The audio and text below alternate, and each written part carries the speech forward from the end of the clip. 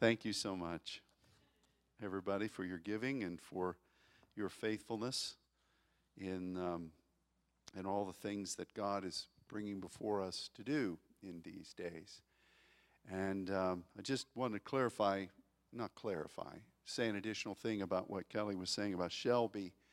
That sounds kind of a strange name, but that's the accounting group that watches over our church finances, and they help us. They put together our year-end reports and different things of that nature. So it's not some obtuse group somewhere else that is wanting something. We've used them for years, so they can be trusted.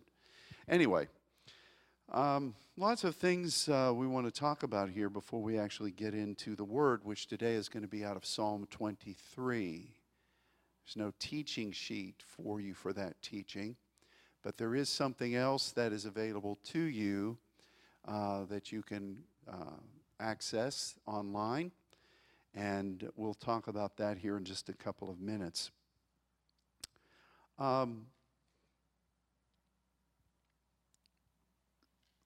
Today is Parat Sunday. It's Breakthrough Sunday.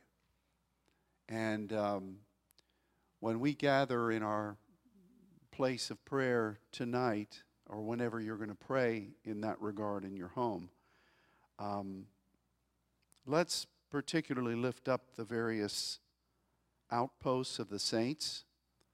Later this month, we're going to have a concerted effort over a 2-week period to every day pray for a different pastor internationally or minister internationally that's aligned with the Saints Network. And as I prepared that list, it's not that I was shocked because of the people on there, because we deal with them and are blessed by them on a regular basis, but the magnitude of how many people who have embraced the message of the saints, who have churches, who have ministries. And I'm not talking about all the Saints Network people. I'm just talking about those that are active in official points of ministry in the natural. It's rather astounding to me. And so we're going to be praying for them later this month. And I'll make sure it's very clear. I have a list of when we're going to pray for each individual each day. And I'll be presenting that before the network for anyone who wants to participate in our church. But today, particularly on this Parat Sunday, I want us to particularly be in prayer for whoever the Lord lays on your heart. But primarily, we want to pray for Brazil today. Early this morning, I met with Yawali, and it's a great blessing that he was willing to get up so early to present a message for the Brazilian church in regard to this pandemic. And Brazil has been being hit very hard by this. And I'm not taking any political stance. I bless their president, Bolsonaro.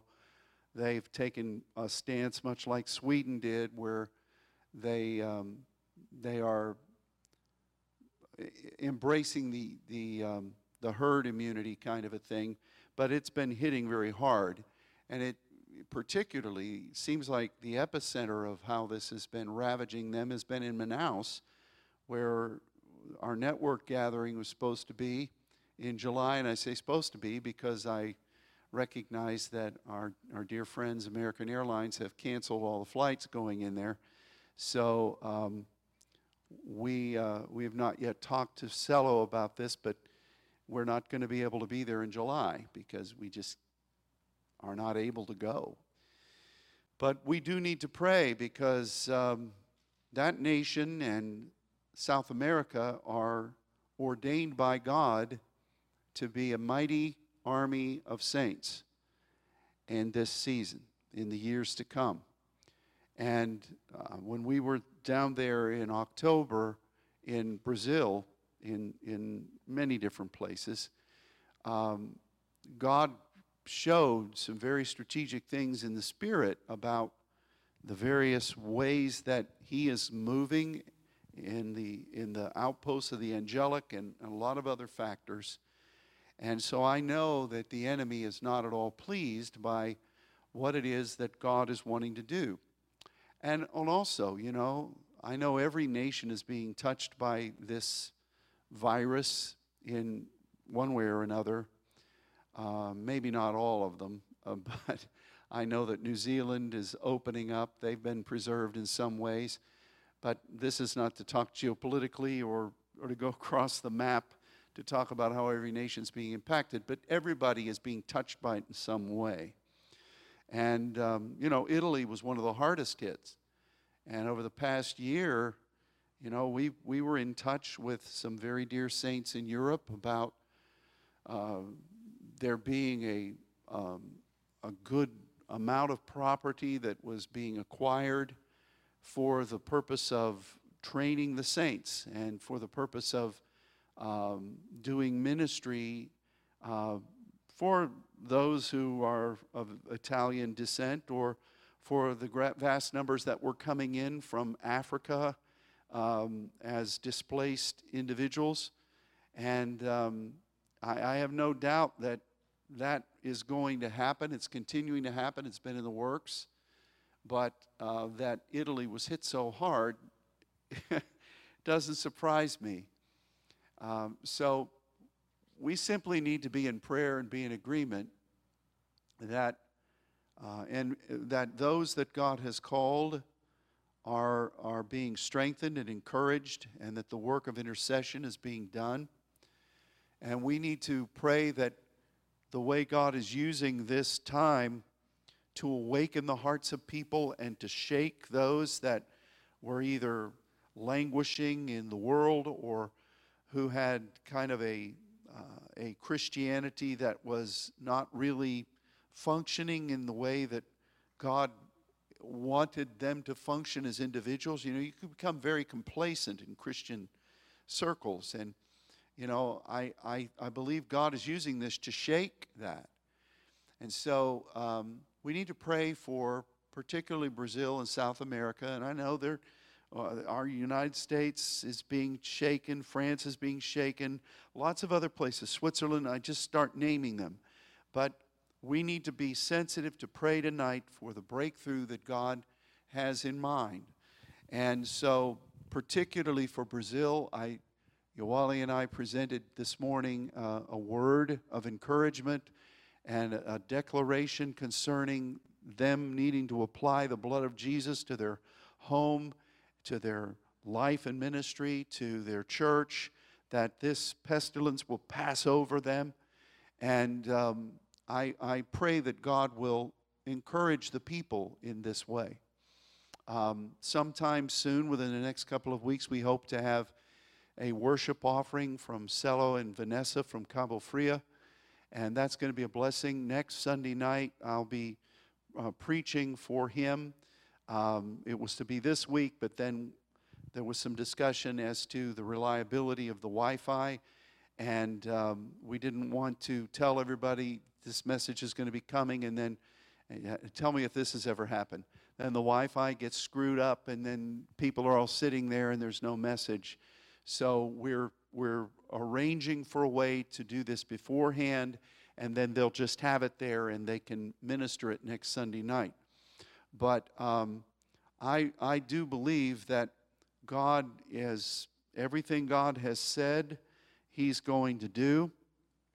And right now we need to really be before the throne of God, praying for our brothers and sisters that God has commissioned to labor alongside of us.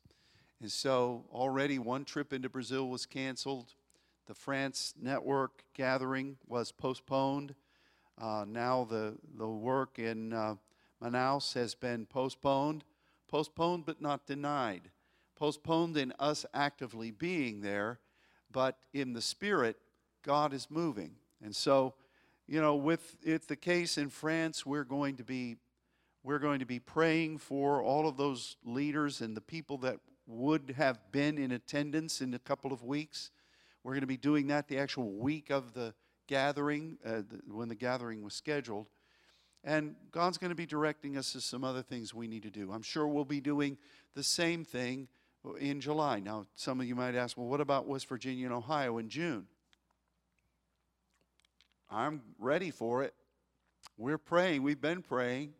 I don't know what's going to happen. Flights have not been canceled yet. We'll see. See, that's the beauty of this. I mean, we just need to wait for the stirring in the mulberry trees. You know, we just need to wait for the Lord to say, let's go. And we're not going to try to force anything, but then again, I recognize how important and vital that ministry in June is for this country. And we'll see.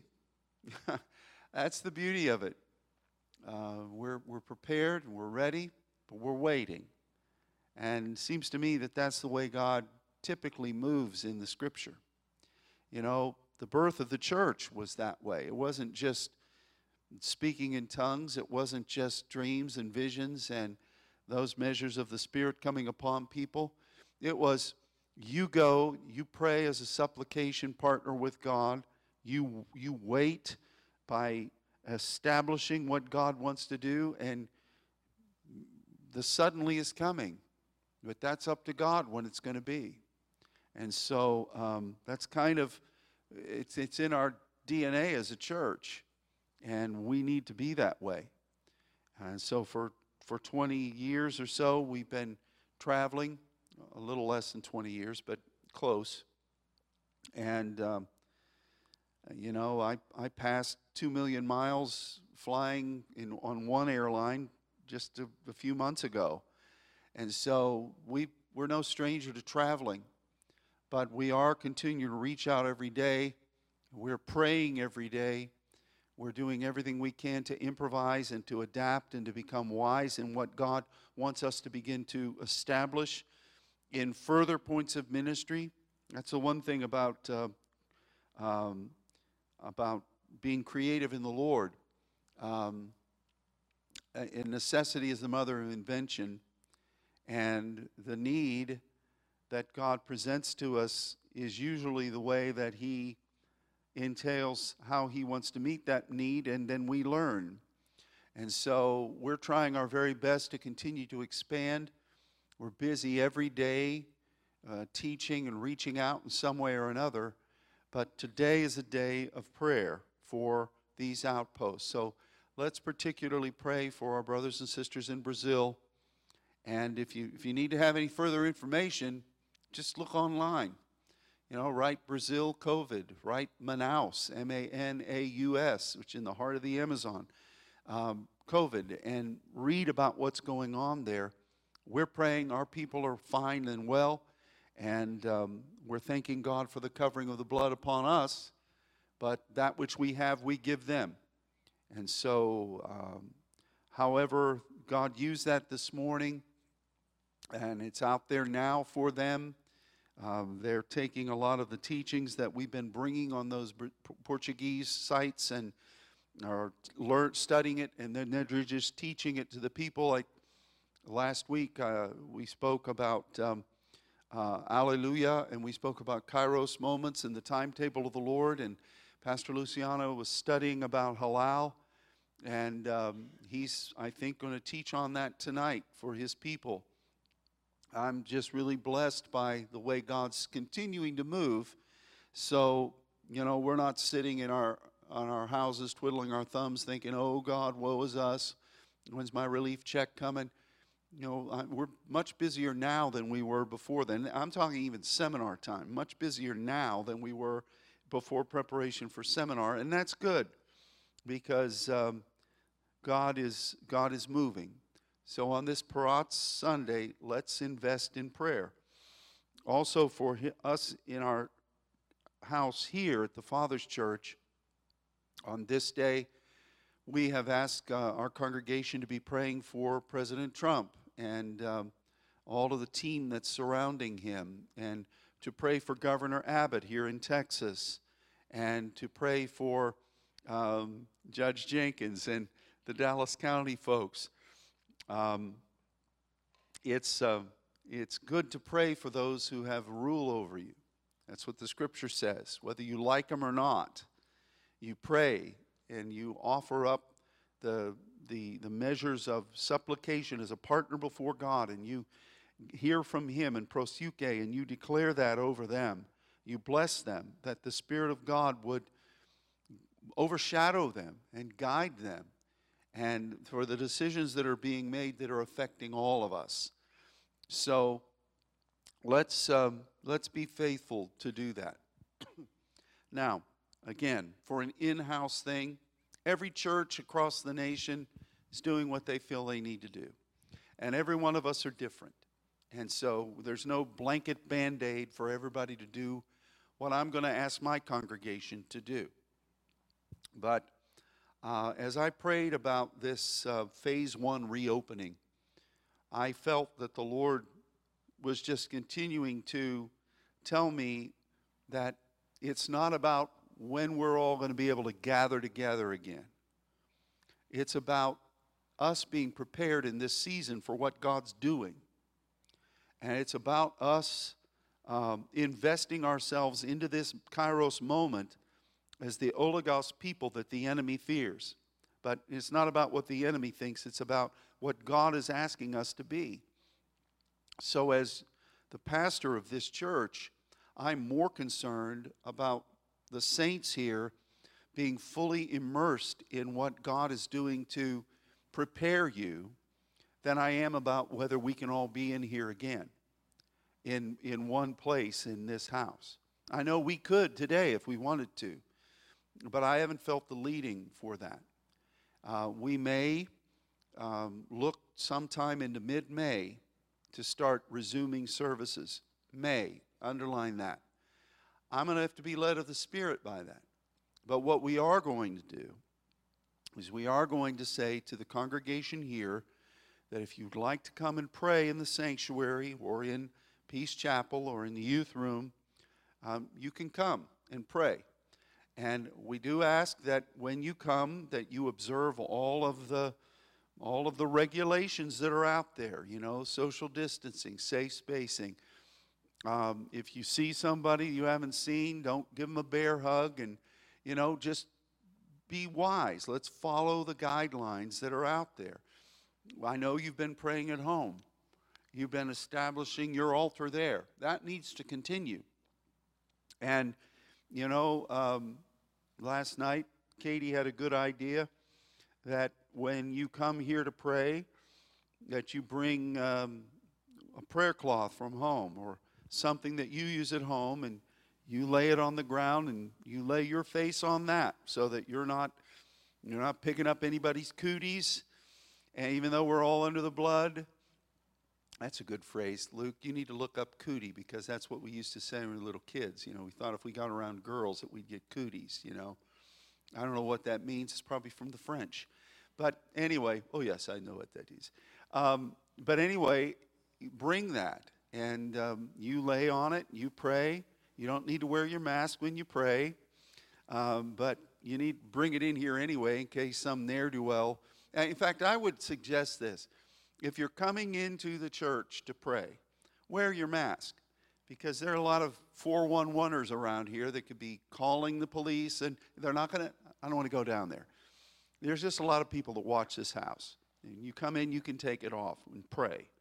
Now, one thing that this is not, do not come and hang around up here, okay? If you're coming to pray, pray. If you're tired of the people you're living with in your house and you just can't stand to be around them, this is not an invitation for you to come and hang out up here till all hours of the night. I don't want anybody up here late at night. I don't want anybody up here, because this is supposed to be ministry time. They're not understanding that we're a house of prayer. You don't have anything else to do anyway except for being worked overtime. Come up here and pray during the day, but don't go and hang out in Ruby's office. Don't expect to meet with me. You come to pray. I don't know why anybody would need to meet with me. I'm like a concierge anyway. Everybody in my church just texts me or writes me all the time, so I'm silly with it. So it's not like the old days. So anyway, but we're not going to, for the time being, have services, but we will be having them online like we are. And you have a plethora of things to watch. You know, we're going to be instituting something else. There's a prayer. We're going to keep praying here for our members of our congregation. I keep sending those words every day, and I thank you for praying for our congregation. We're going to continue that. But the handout that you have online speaks about something that's a prayer initiative, actually stemming off of what I preached on last Wednesday. And that is what's in your valley. And for the next 2 weeks, I'm going to be presenting a brief exhortation on Facebook during the week. And you've got the days there. I don't know what time it'll be up there. I don't know. Because this is not the only thing we're doing. But we're going to be praying according to these different valley influences. And on today, we're going to talk about the valley of the shadow of death. There won't be a Facebook thing up there. You listen to what I'm saying today, and then you pray. If you need anything else to pray about today, if all the other things I've told you to pray about, President Trump, Brazil, Parats, this, well, call Kelly. She'll give you something else to pray about. Just playing. But like on Tuesday, May 5th, we'll talk about the Valley of Giants and Hinnom and Mesha. It'll be an exhortation. It's not going to be a big teaching, but you pray about that day and the next day. And, you know, so the reason it's paced this way is on Monday, Wednesday, and Friday, you already have either a worship point or a word of encouragement or exhortation from other people throughout the network. And that's been a blessing. So every day you've got something to do, a word of exhortation. On Mondays, there's the French teaching, Message of the Week. You can listen to that if you want to. I'm talking and then Luke's interpreting. Tuesday is Saints Radio. Wednesday is Wednesday Night Live. You've got Sunday. There's a lot of stuff all week long. So please avail yourself of that. And this is only going to be on Facebook too, what I'm talking about with the Valley. And we're not going to put it through the system. We're not going to, so I think most of you have it on Facebook. So just look for it. It'll be there. And it's just an exhortation about the 2-week measure of prayer of emerging through this season and entering into the promise that God has. And there's something specific in the Word about this, and we need to know it because, again, the valley is a point of fruitfulness, but it's also a point of warfare. And, the Selah principle is that God gives you a word, He gives you a promise, and then you from that mountain point, you walk through the valley to the next point of fulfillment. And that's what Selah really is. It's a worship, it's a suspended worship term. It's an intercessory term. It's not just, let's just kick back and think about that. Or it's not pause. You shouldn't be pausing. You should be pursuing the Lord. And so this valley is something that I believe we're in regard to the promises of God and in regard to His timetable. And God speaks a lot about it, so the next 2 weeks we're going to be devoting ourselves as a measure of prayer toward being ready scripturally and intercessorily for this. So that's what this is about. So today, in Psalm 23, we're going to talk about the valley of the shadow of death. That's going to be your word for the day. But then Tuesday, among all the other things that are out there, be looking for an exhortation, and let's pray according to this list. Okay? Make sense? Well, if you didn't get it, you can go back and listen to it again. The beauty of it is when you listen to it again, you can do it at double speed. So anyway, that's what we're going to be doing. Let's transition now into what the word of the Lord is going to say to us on this day. And Heavenly Father, I ask you that as we look now at a well-regarded passage Psalm 23, one of the most famous in all of the Scripture. I pray that you'll help us to learn and to be encouraged and to be inspired to go forward. And for this, Father, we thank you. I speak a blessing over all of the saints that are joining with us today. I pray that your Spirit, who has been with them, would especially overwhelm them at this moment. I ask you, Father, that for my congregation here in Dallas and for those who call this their congregational home, who live in other parts of the nation or world, I bless them.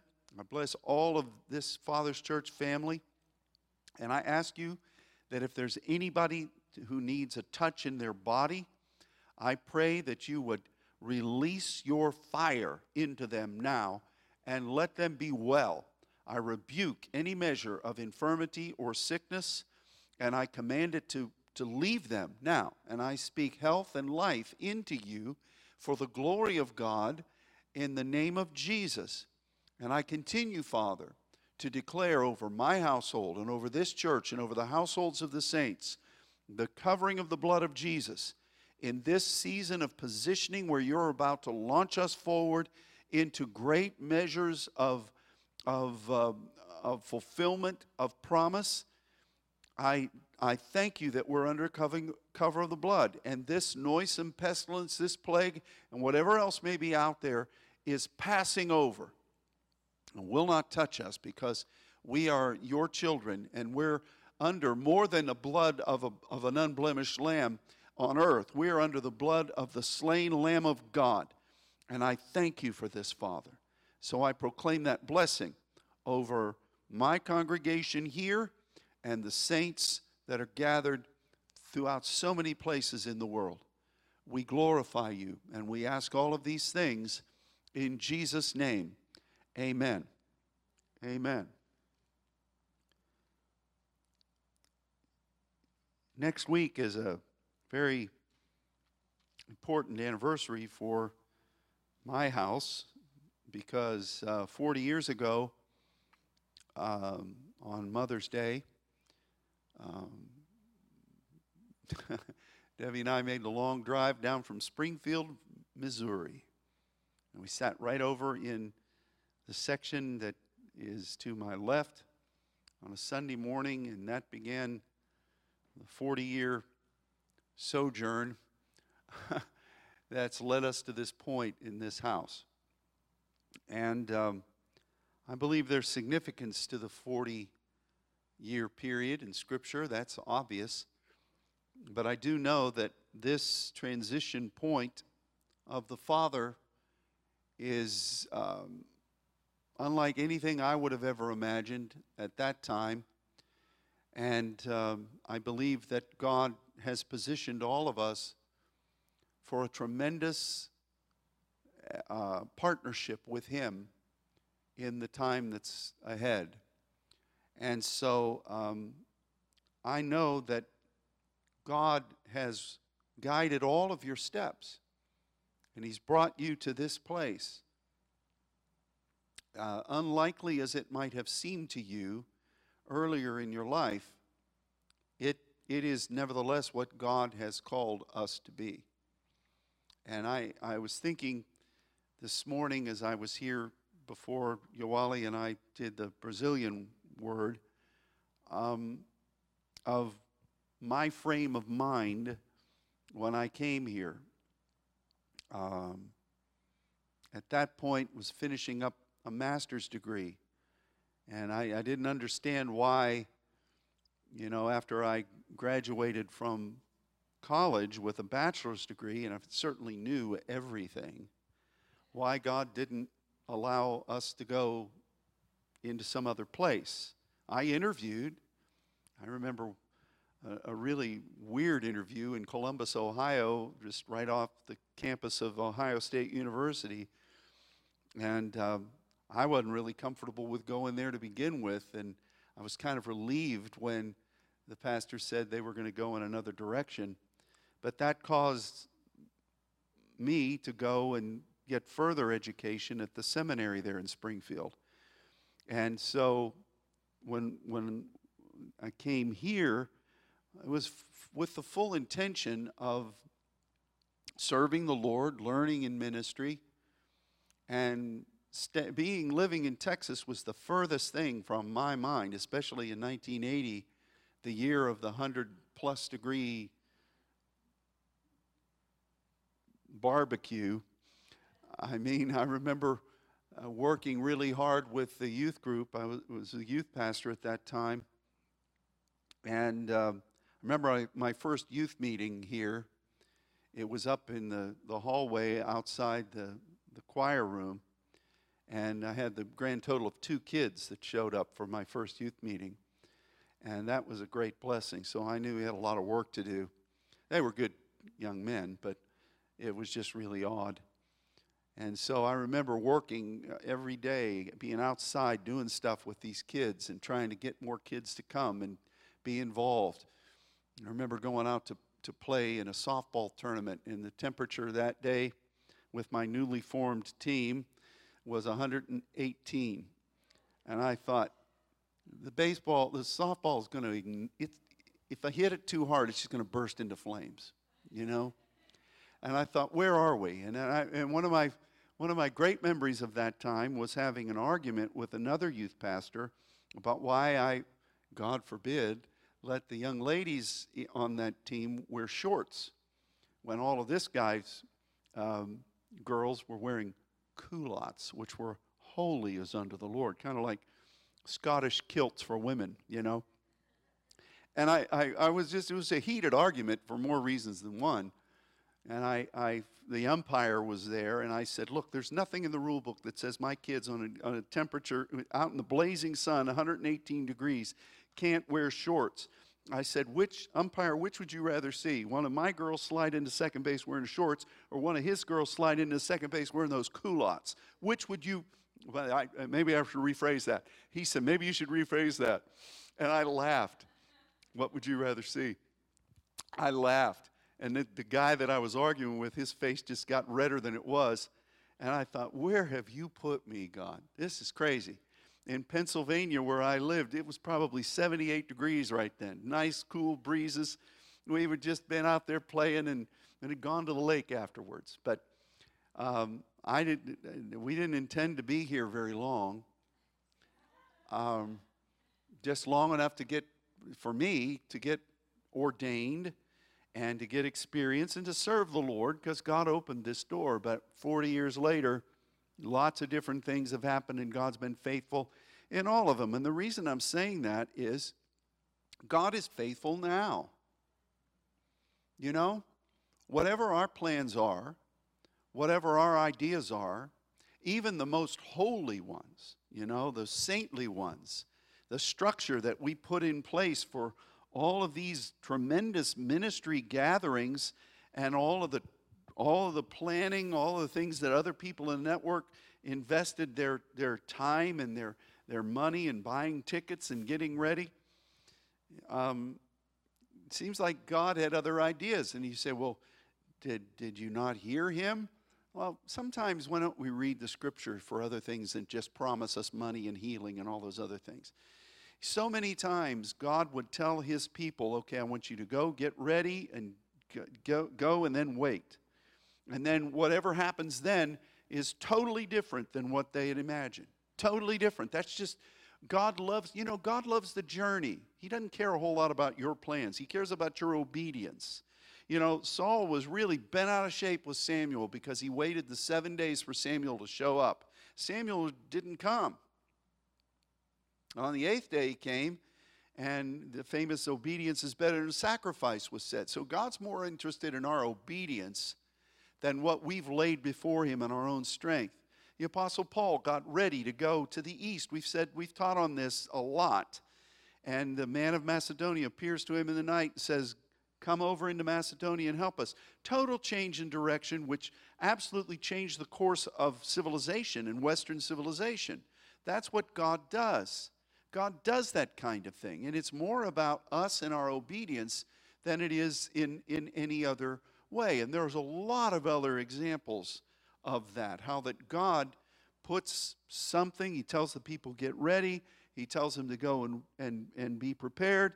And then he does something that they weren't expecting. You know, we've talked about the Passover, talked about Moses and the blood upon the doorposts and the lintels and the noisome pestilence and the plague and the firstborn being killed. But Israel comes out and they've got provision. And the Spirit of the Lord leads Moses with these people to the banks of a sea and tells them to wait. And they waited days. For what? The army of Pharaoh to catch up with them. Now, that doesn't make any sense at all. And we've joked about Edgar G. Robinson. Where's your God now, Moses? You know, but that was God that did it. It wasn't Moses screwing up. It was God that did it. So I think if there's one thing that the Lord is strongly wanting to develop in us, it's our willingness to walk with Him fully prepared, fully armed, fully capable, as intercessors who hear from God and who know God. And God is saying, I want you to follow me and obey me. Because whatever I do in a suddenly is going to be miraculous. And we've said this before. Every miracle that you find in the Bible occurs at a time when it looks like God's people are up the creek without a paddle and they're just about to die. That's what a miracle is. It's nice to sing about miracles and talk about them as long as we don't have to be in a position to need one. And so that's the way God moves. That's the way the dunamis moves. Even, you know, I said I wasn't going to go through these, but they're just good. The story of Lazarus in the tomb. And, you know, his disciples are saying, hey, you know, our friend Lazarus, he's sick. He's almost dying. Let's get up there. Oh, no, we're not going to go. And, you know, the Lord waited. He waited till he died, and he waited for 3 days after he was dead. So he was fully stinky. Yea, he stinketh. I wouldn't have been cheering about it. Yay, he stinketh. But the Lord was not in any hurry. And he's not in any hurry now. So we need to, in this year of wisdom, really embrace him and know him and recognize that God does his most perfect work when it seems like everything is haphazard and everything is lacking measures of sane logic, but yet God's people are holding on and God comes through. That's the greatest thing. That's the greatest thing. That's the way God moves. That's why he moves in suddenlies. So many things are suddenly. Pentecost was suddenly. The rapture, whenever that or however that's going to happen, is a suddenly. And God is all about suddenlies. But, you know, that's why we watch. Why do you watch if you know what's going to happen? Why do you watch and pray if you've got it all lined out? Well, I don't need to watch. I know when it's going to happen. We've already scheduled it. Why do you have to watch? Why does Habakkuk talk about write the vision, make it plain? I will stand upon my watch. Because watching is the main facet of partnering with the eyes of God. Watching is something that God requires of us. And again, the reason you watch is because you don't know what hour your Lord comes. Think about the 10 virgins who were watching and waiting for the coming of the Lord.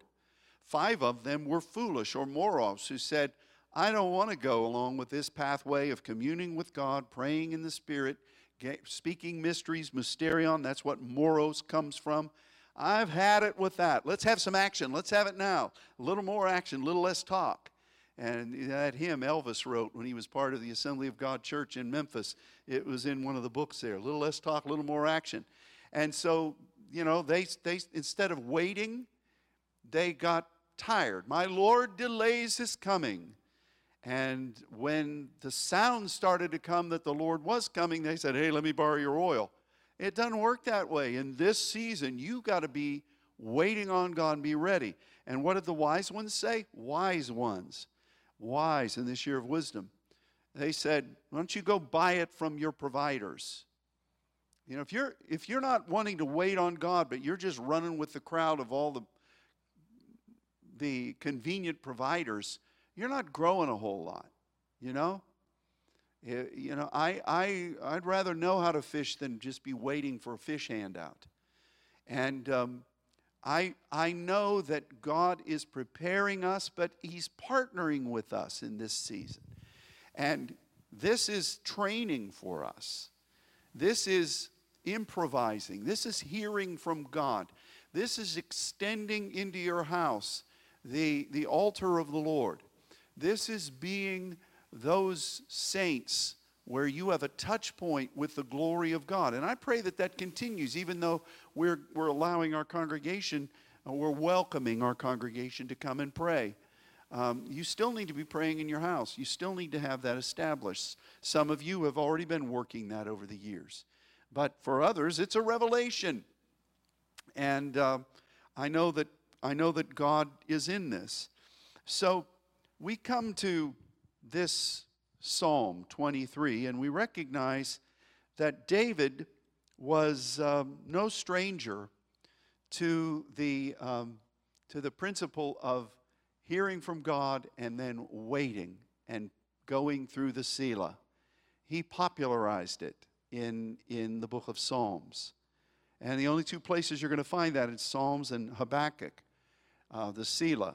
But it's because David understood as a musician, but also as an intercessor, that God's promise comes and then there's a whole lot of waiting. How long did David wait for God to finally transition the kingdom of Saul into what the kingdom of David would be? It wasn't just waiting, it was hearing from God and escaping with your very life so as to not touch the anointed.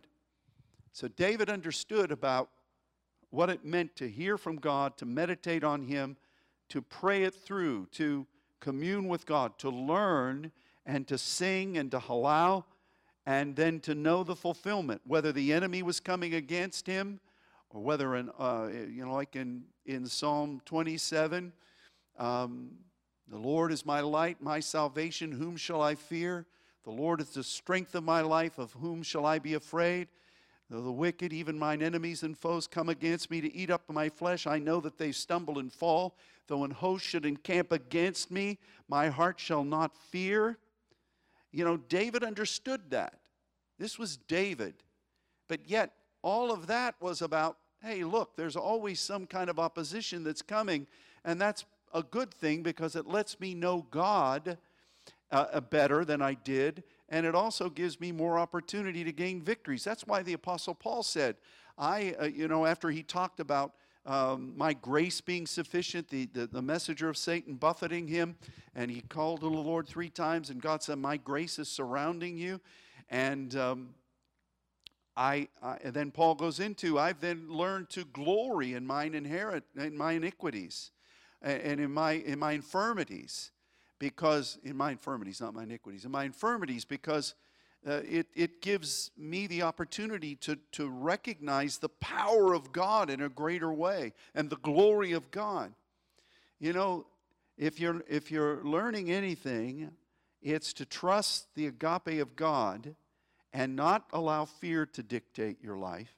If you're learning anything, it's to, in these changing times, it seems like with every passing day, there's a new directive, or there's some new suggestion, or some new rule or regulation, or, we went from, all the big guys medically at the beginning of this thing saying, wearing masks is ridiculous. It doesn't really do any good. And even there's a lot of medical people now that say, well, it's really not accomplishing that much.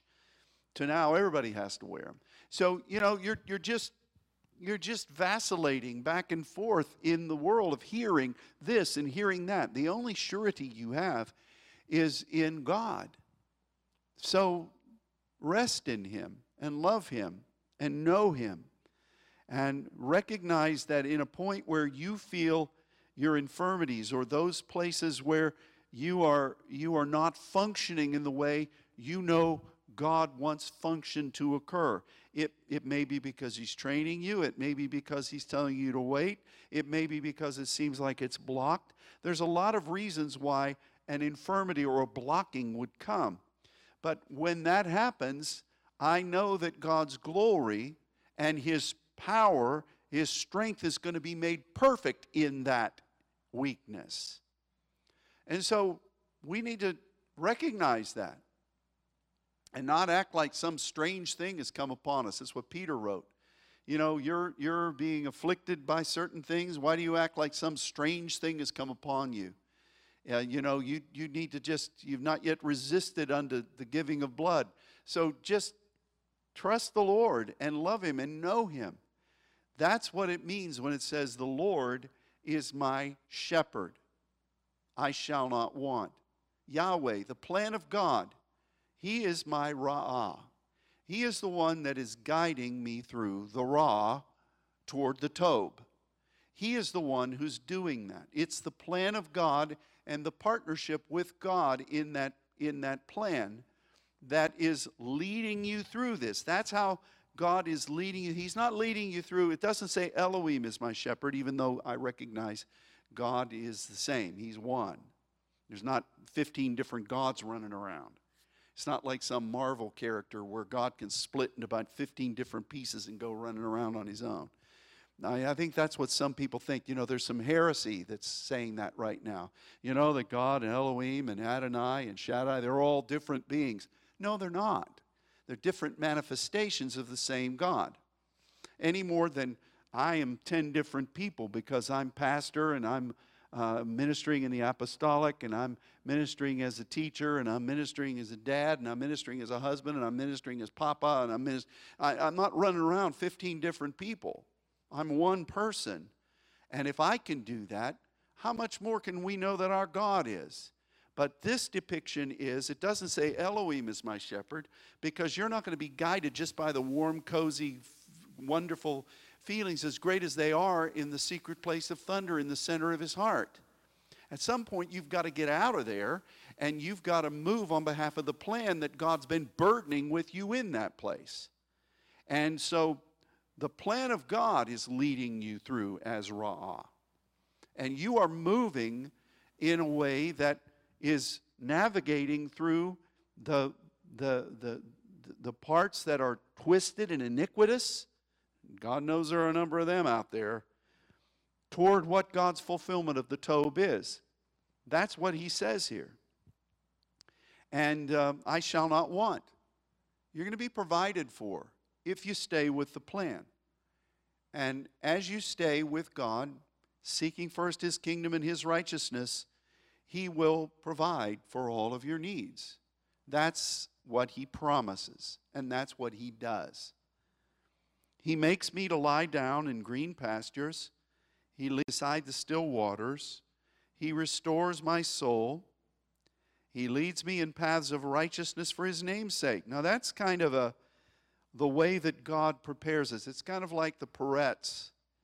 You know, you're there with God, and he's not going to send you out into the battlefield until he feels that you have been fully indoctrinated with the commune that's him. Because remember, Elohim makes the way for the plan of God. It's what Jacob saw there in Bethel, where he had the place of Elohim, where he met Elohim, the house of Elohim, and the ladder had the angels of Elohim going up and down, and then at the top of it, it was Yahweh looking down. Read it for yourself. I'm not making this up. It's good reading. It's there.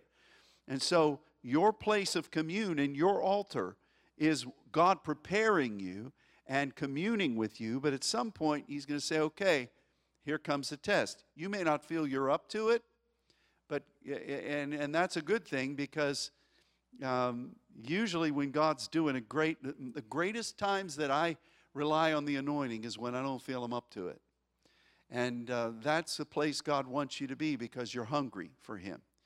But God, he leads you. He says the objective of this is Yahweh is my shepherd. He's going to lead me through the Ra'ah. And that's important. But then he talks about He's going to meet with you in the green pastures. He's leading you by still waters. He's restoring, correcting your thoughts and your emotions and the way you perceive things. He leads you in paths of righteousness for His name's sake. He's giving you righteous vision because the root, the root of righteousness is vision. When Abram first believed God, saw the vision and said, all right, I believe what you said, God said, that's righteousness. It's all about vision. And that God gives vision to His people. And so He's leading me in paths of righteous vision according to what His name is wanting to accomplish. And then it says this, yea, though I walk through the valley of the shadow of death, I will fear no evil, I will feel no raw, because you're with me. Why? I will fear no evil, for you are with me. Think about that, what we said about the shepherd, the Ra'ah. The Lord is my shepherd, and He's with me. So when I'm walking through the Ra, the one that is expert at leading through it, the Ra'ah, is with me, the Lord, the plan of God. You know, we have the plan of God. We know what God has said. We know what He's told us. We needed to trust that. It's going to be better than what we even imagined in our wildest dreams. But God is with us. There's a lot of Ra out there. But the plan of God, that walking with Elohim and Yahweh, is leading us through it. So when we go into the valley, that place from the point of preparation and commune into the point that has giants, into the point that has points of challenge and work, into the place in that valley which can be really challenging. It can be a wilderness. It can be really difficult, but yet God has ordained it to be a fruited plain. God has ordained it to be a point of victory. David began his public ministry by encountering an intimidating giant in the valley. When we're walking through that, and you're going to have to walk through a valley of Selah, we are not afraid, because the one who guides through it is with us. That's terrific. Thy rod and thy staff, they comfort me. You've prepared a table before me in the presence of mine enemies. You know, the presence of our enemies has to be indicative of what we feared as the shadow in the valley. You know, some people have translated, and I was looking at this yesterday, that shadow as being what is, after you've dug in the ground and you're going to bury somebody, that shadow there is what a lot of people think this is. It's kind of like fear. It's kind of like, well, what's the enemy going to do to you? You know, you could be gone. I've heard all these stories of people on the internet who were okay one day, and in this amount of time they were kaputa. Don't give place to fear. You know, where the shadow of death is, there's also God preparing the table in the presence of those very enemies. And that table is being prepared for us. You know, Satan is not going to stop what God has said He's doing in these nations. Satan is not going to stop the raising up of the army of the Lord and His saints. He can't do it. And so we need to be, these are the best times to be in prayer. These are the best times to be communing with God. These are the best times. And I said this before, and it's worth repeating. One of the wealthiest men in America, Warren Buffett, said that his rule of investment is that if everybody's going to invest, I don't invest. And if people are afraid to invest, I invest. And, you know, when you recognize the moment, and instead of running around town trying to find toilet paper, you actually pray, you're going to be doing well. Now, I don't know what your solution will be if you don't have toilet paper, but yet you're going to be doing well in the Lord. So much for the right hand of fellowship. But anyway, it kind of reminds me of our first trip into India, but I won't talk about that. Good stories there. But there's a table being prepared in the presence of those enemies who would like to convey their presence by forecasting fear. We cannot be led by fear. We need to cast fear out and follow the agape of God. And you say, well, okay, so aren't you afraid? Aren't you demonstrating fear, Pastor, because you're not letting your congregation come for service right now? Aren't you giving place to fear? I mean, if you really believed in the covering of the blood of Jesus, wouldn't that be there? No. Like I said, I'm not afraid for our congregation. I'm just trying to follow what the Lord's saying. And the most important thing He's doing right now is to put our people into a position of intercession and to be trained in a greater degree in this season as saints. I mean, you think about it. In the world, you know, how many corporations and organizations are having meetings right now to try to get their people trained in what needs to be happening in this new season? You know, you walk down to any of the stores and you walk in there and you see the plastic plexiglass and you see all these things on the floor telling you which way to go up and down what aisle. And, you know, you've got people out front wiping down the carts at the grocery store. How'd that happen? They just show up one day, or do you think the manager said, okay, this is what we got to do, and you got to do it right because there's liability issues and we want to be able to. They had meetings.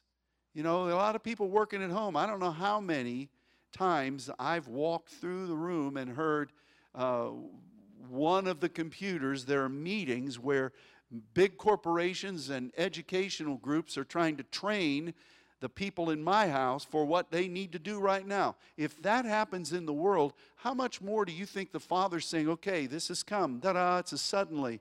Now I want to meet with you. I want to talk to you. The objective is to not wait till, oh boy, I can't wait till we can come back to church. Look, this doesn't look a whole lot different for me than it usually does on Sunday. Some of you are lamenting that you can't come to church, don't seem to care to be here more than once a month. Woo, I've gone into preaching now. So the most important thing is for you to be seeking the Lord, for you to be knowing Him and embracing Him. And that's what God's more interested in now than any other thing. Yeah, it's been a challenge for me to have to rationalize how we're going to accomplish the various things that were already set for international theaters of operation and how we reach out to people. You know, those dear folks down in Brazil, many of them, I mean, we are somewhat of their pastor. How do you reach out to them where thousands of people, they don't have the healthcare system we have here in the U.S. or in Europe. They don't have that. And they've run out of coffins in Manaus. They've run out of them. Look at the pictures. So I'm more concerned in how to get those people taught by what God is doing and give a word to them. Our congregation needs to be ready because when God opens the door, and people are hungry, and there is going to be a great move of the Spirit that's coming, we've got to be ready, and it's not business as usual. So I'm more concerned about that. I'm not afraid. If I was afraid, I wouldn't be inviting people to come here to pray. And the only reason I'm saying the business about you bringing your prayer cloth is not for you, but for all those goofy relatives you have that are putting fear in you and are ready to sue us at any moment. That's just the backstory right there. So I'm not afraid. The only fear I have is the fear of God, that we are doing what He's asking us to do as intercessors to partner with Him in this changing moment. This is a time, you know who goes to the head of the line of prayer? Who goes to the head of the line of prayer are those saints that are seeking first the kingdom of God and His righteousness, who are praying the mysteries of God and who are sowing into the Lord, looking forward to what He's going to do. The rest of the folks are in the back who are praying fearful prayers or complaining to God about why this is happening or why this isn't happening. And so you just need to really have the Spirit adjust your thinking and adjust your spirit, because God that's what He's doing right now. There's a table. They're in the time where the shadow of death is forecasting fear. If you listen real close, you can hear the hammer of the Lord preparing the table in the middle of that valley and in the presence of the enemy. If they can keep you from going into the valley and being what God wants, remembering what He's promised, then there won't be a table. But you pass them right by. You follow the one who's leading you, the plan of God, Yahweh, and there is a table of blessing in that valley. And God is going to celebrate with you and the great outpouring of His Spirit that is coming. It's soon. Now, I love what David says. You have anointed my head with oil. That speaks about, anytime you're talking about a head being anointed, that's promotion. That's you being set aside in Barak fashion for a measure of promotion and increased assignments and authority. Your cup is running over. And that means that, the cup represents what's in your cup. Pastor Larry taught on recently on the Voices. But, the point is that the cup represents your assignment. The cup represents what God gives to you as a son, and you covenant with Him. And there's so much assignment that is running over. That you've been given. You were faithful in a few, and you've been made ruler over many. You took the talent God gave, and now you've got 10 cities. That's what God said. That's what Jesus said. And even though some of you modernists have ripped apart most of the Bible, I don't think you've done that with Jesus' stuff yet. Maybe that's coming. But my cup runs over. You go through the process with God, you're going to have an overcoming. You're going to know victory in the valley. And God is going to be giving you a promotion for Him. And He's going to be giving you increased assignment. And as you go, goodness, Tob, and mercy are following you. The purpose of God led you in Ra, through Ra. The Ra led you. And what is resulting is Tob. That's what goodness is. The purpose of God. And mercy. You're training people who are there so that they can commune with God and know Him and develop what God has given. It's going to follow you all the days of your life. Hopefully, in the wake of wherever you go and whatever you do, that's what's there. It's not just people saying, oh, they were good people. Oh, good people. Salt of the earth. What kind folks. They love the Lord.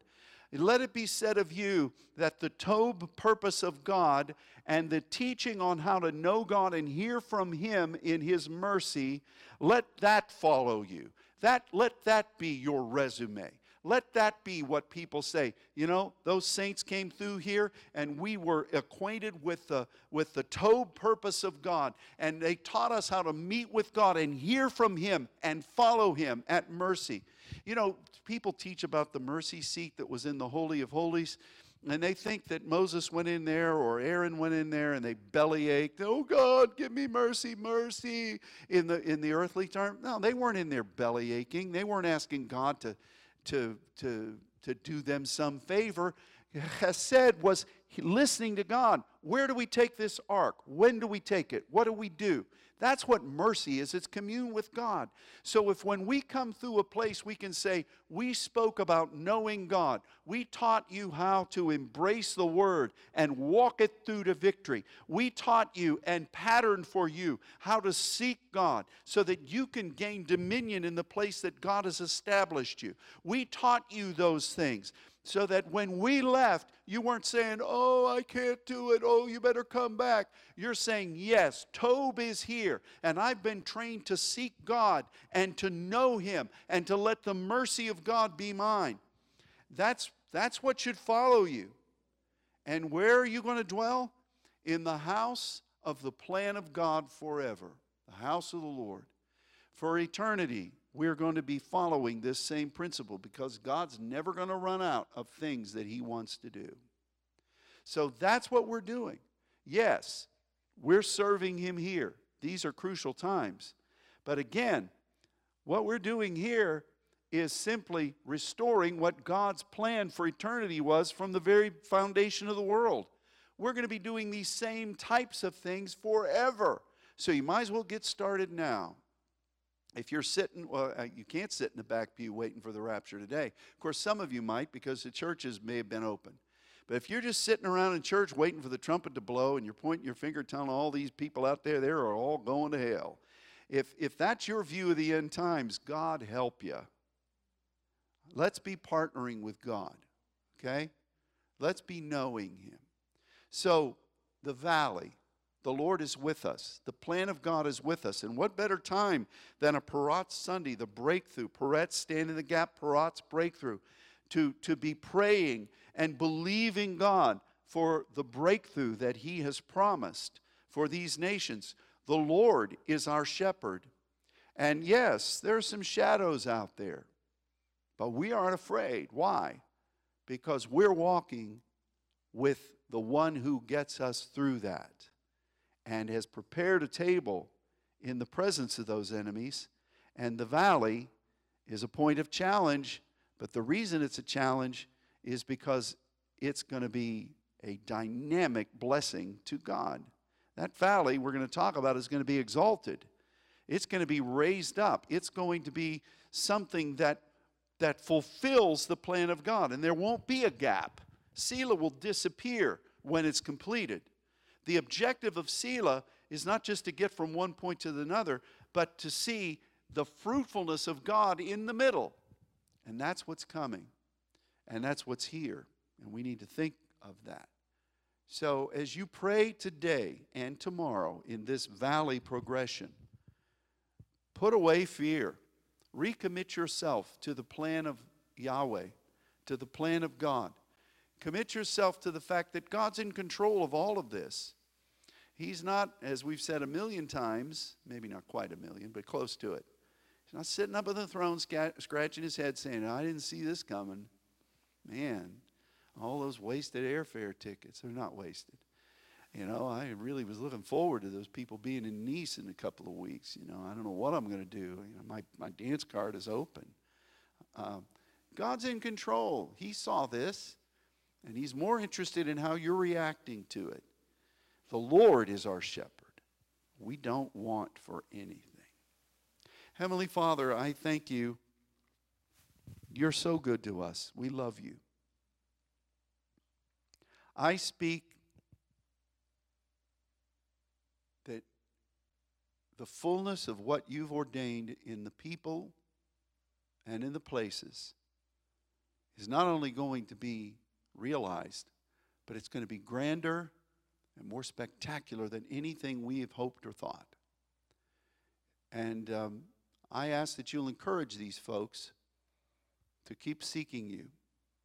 And as we pray today, and we bring these nations and our extended network saints family before you, I pray, Father, that you would ignite our vision and ignite our capacity to move with you in a greater dimension of intercession than we've ever known. This is a rare moment. This is a glorious moment to know you and to partner with you. Thank you for this, Father. And I praise you for it in Jesus' name. Amen. I want to say one more thing before we end. I'm not going to pray again before we end. A couple of years ago, I had a prolific dream. And I was in this sanctuary, and I was standing back at the doors leading into the foyer, just pretty much astride from where the women's room is. And I was facing this platform, and there wasn't anybody in this place. And I recognized that I was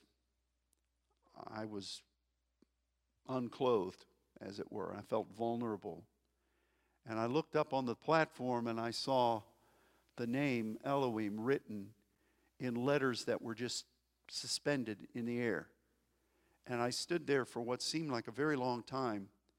And I wondered, well, Lord, what does this mean? This is just odd. And since that time, God led us through a lot of different powerful things, a lot of different understandings of His Word. He's been training us about grace. He's been training about His name. He's been training us in so many ways scripturally. And I recognize that the objective of the Lord is for us to be before the heart of God without anything separating us. It's what Adam and Eve were. You know, they covered themselves with the fig leaves of the world. And God said, who made an issue of the fact that you were bare before me? There's no shame in being bare before the Lord. All of your weapons, all of your schemes, all of your plans, godly as though they may have been, all of the people that you've been used to praying around, those are blessings. But at the heart of it all, naked you came into this world and naked you will go. Job said that. And God wants us in that point of vulnerability to know Him and to cherish Him and to trust Him. So all the things that God has prepared us for since that time, all of the plans, all of the teachings, which have been glorious, strong meat, wonderful things, have no meaning if we aren't willing to trust Him and trust Him alone. And so that dream, that purpose for me and for this house is being played out among us. And so I, for one, intend to cherish that and embrace it. And yes, there's breakthrough coming. Yes, there's a visitation of the Spirit, end-time visitation unlike anything we've ever known. That's on the doorstep. Let's not worry too much about the daily briefings and, you know, whether we can do this, whether we can do that, when can I get back and sit in the pew. You know, let's be ready for the Lord because He's with you right now. So have a wonderful day of prayer. Don't forget to pray in Parat's prayer tonight. If you prayed yesterday and have a word from the first Saturday, submit that. A lot of the words are already in. Powerful times. I read a number of them this morning. I'm blessed by that. God is speaking to you. And tomorrow, we'll see on Facebook. Very delightful thing, I'm sure. And then Tuesday, we begin the exhortation, the every other day exhortation about valley prayer. But for today and tomorrow, let's cherish that the Lord is our shepherd. And this current valley with all of its shadows is one with a table of the Lord in it. And we are not afraid. God is with us. Thanks for joining us. God bless you, and we'll be in touch soon. Goodbye.